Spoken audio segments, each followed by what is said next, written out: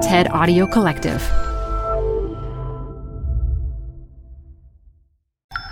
This TED Talk features computational microbiologist Dan Knights, recorded live at TEDMed 2017.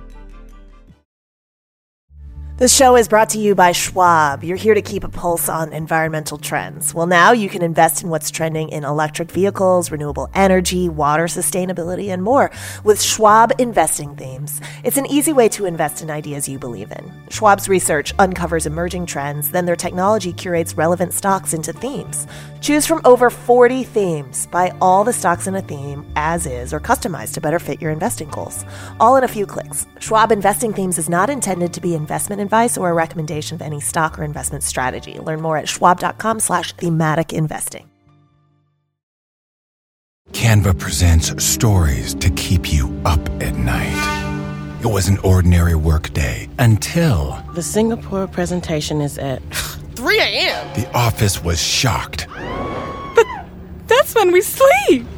Maya made it less scary with Canva. I'll just record my presentation so Singapore can watch it anytime. Record and present anytime with Canva presentations at canva.com. Designed for work.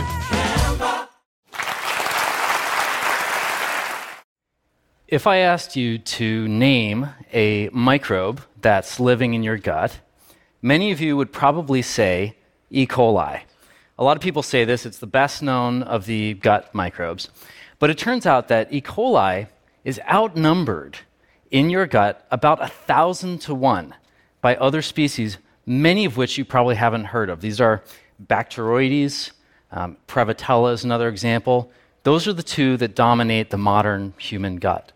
There are about 100 trillion microbes living inside you. We call this your microbiome. So it's like a little world living inside you, actually more like a universe. 100 trillion means if you took a blade of grass and planted it for every microbe living in your gut, that could fill 1 million football fields. So it's incredibly complex. But interestingly, as our bodies have been adapting to life in modern society, we're losing some of our normal microbes. And at the same time, there are quite a few diseases related to the gut that are skyrocketing in developed nations all around the world. And many of you probably know someone who suffers from obesity, diabetes, Crohn's disease, or ulcerative colitis, allergies, and asthma. Every one of these diseases and many others related to metabolism and autoimmunity are linked to a loss of healthy diversity in the gut. My lab got our first indication of this when actually we were studying non-human primates. We wanted to find out what happens to a monkey's microbiome when they move from the jungle to a zoo. Does their microbiome change? Do they pick up new bugs? Do they lose some? Does it get better or worse? We tracked 2 different species in the jungle, and one in Vietnam, one in Costa Rica, and then we sequenced the DNA from their stool. This is how we study the microbiome in my research lab. And what we found in the DNA is that in the wild, these 2 species had totally different sets of microbes. It was like a fingerprint for the species. But in the zoo, they had lost most of that diversity and had acquired some other set of microbes. And so this was very curious. We've got these 2 different microbiomes. In the wild, picture a lush tropical rainforest living in the guts of these monkeys. That's the kind of diversity that we're talking about. Then in the zoo, they've lost diversity. Picture a rainforest that's been burnt to the ground and taken over by a few invasive species. That's more like the microbiome in a captive primate. Now, in the meantime, many of the animals in the zoo are not doing so well. They have issues with obesity, wasting, gastroenteritis, diarrhea, bloating, and some of them were barely holding on to their lives. Now, of course, we were very interested to find out what are these so-called invasive species that are taking over in the zoo. So we went back to the DNA, and what the DNA told us is that every monkey in the zoo had become dominated by Bacteroides and Prevotella, the same microbes that we all have in our guts as modern humans. We wanted to find a way to visualize this, and we used some tools from multivariate ecology to put all of the microbiomes we were studying onto an axis.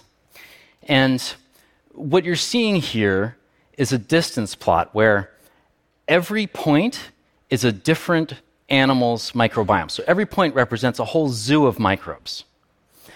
And the microbiomes that have a lot of microbes in common are close to each other.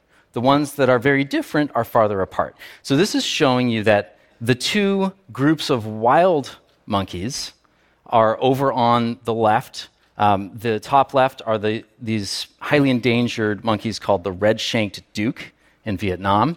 And in the bottom left are monkeys from Costa Rica. So you can see that they have totally different microbiomes in the wild. And then the same two species of monkey in the zoo are converging. So their microbiomes change, and they become much more similar to each other. Even though these are zoos on different continents, different geographical regions, they're eating different diets. Now, we did study some other species of primate. What species of primate do you think is even more divergent from the wild primates than the captive primates? Modern humans. These are humans living in developing nations. So they were more different from the wild primates than those in the zoo. And the final group that we studied, all the way on the right, is people living in the USA. And when I saw this figure, the hairs raised up on the back of my neck, because one way to think about it is, oh, that's interesting. Captive monkeys are sort of on their way to becoming like Americans. But the other way to think about it is that Americans are like super captive monkeys. And I was actually looking at this figure on my computer screen when I got the news that 4 of the red-shanked dukes had died in the zoo of gut-related issues. So for some of these animals, having the right microbes living inside them may be a matter of survival. Now, this brings us to the human part of the story. Obviously, the microbiomes in the USA aren't causing premature death as frequently as in the zoo, but we have major risk of obesity, diabetes, a number of these other diseases. And this applies not just to people who have been living in the USA for many generations, but also to immigrants and refugees, who, for most immigrant and refugee groups, they arrive in the USA metabolically healthy, and then within a few years, they become just as high risk for obesity and diabetes as other Americans. And we discussed this issue with 2 groups that have been coming to the USA from Southeast Asia. The Hmong, who started coming in the mid-1970s as refugees from the Vietnam War and the US secret war in Laos, and the Karen, who have been coming more recently as refugees from Myanmar. So we've been working for a few years with these local communities and clinicians to study what happens to the Hmong and Karen microbiomes when people move from refugee camps and villages in Thailand to the USA. And what we've found is that when people come to the USA from these groups, they lose a large fraction of their microbiome, somewhere around 20%. And those who come to the USA and become obese lose about 1/3 of their microbes. So we know that moving to the USA is sufficient to cause a dramatic change in your microbiome, probably not for the better. Are these microbes actually causing the obesity, or is the obesity causing a change in the microbes? This is something that we're following up on, and the evidence we have now in my lab, combined with evidence from a number of labs around the world, tells us that certain changes in the microbiome do lead to obesity and a number of other modern kind of westernized diseases. The good news is that your microbiome can actually change. Unlike your own genome, it's a living, breathing thing. And there's a broad front of research right now happening to better understand how we can restore our microbiomes when something goes wrong using diet, using live microbes. And in fact, one of the next steps for us is collecting and preserving microbes from healthy people around the world so that they can be kept as cultural assets for those groups to potentially protect them as they adapt to modern society, and to protect future generations who are currently growing up to have increased risk of these diseases with every generation. I'm looking forward to a future where we have the tools that we need to restore and replenish our microbiomes. And in that world, the monkeys will live happier and healthier lives, and so will we.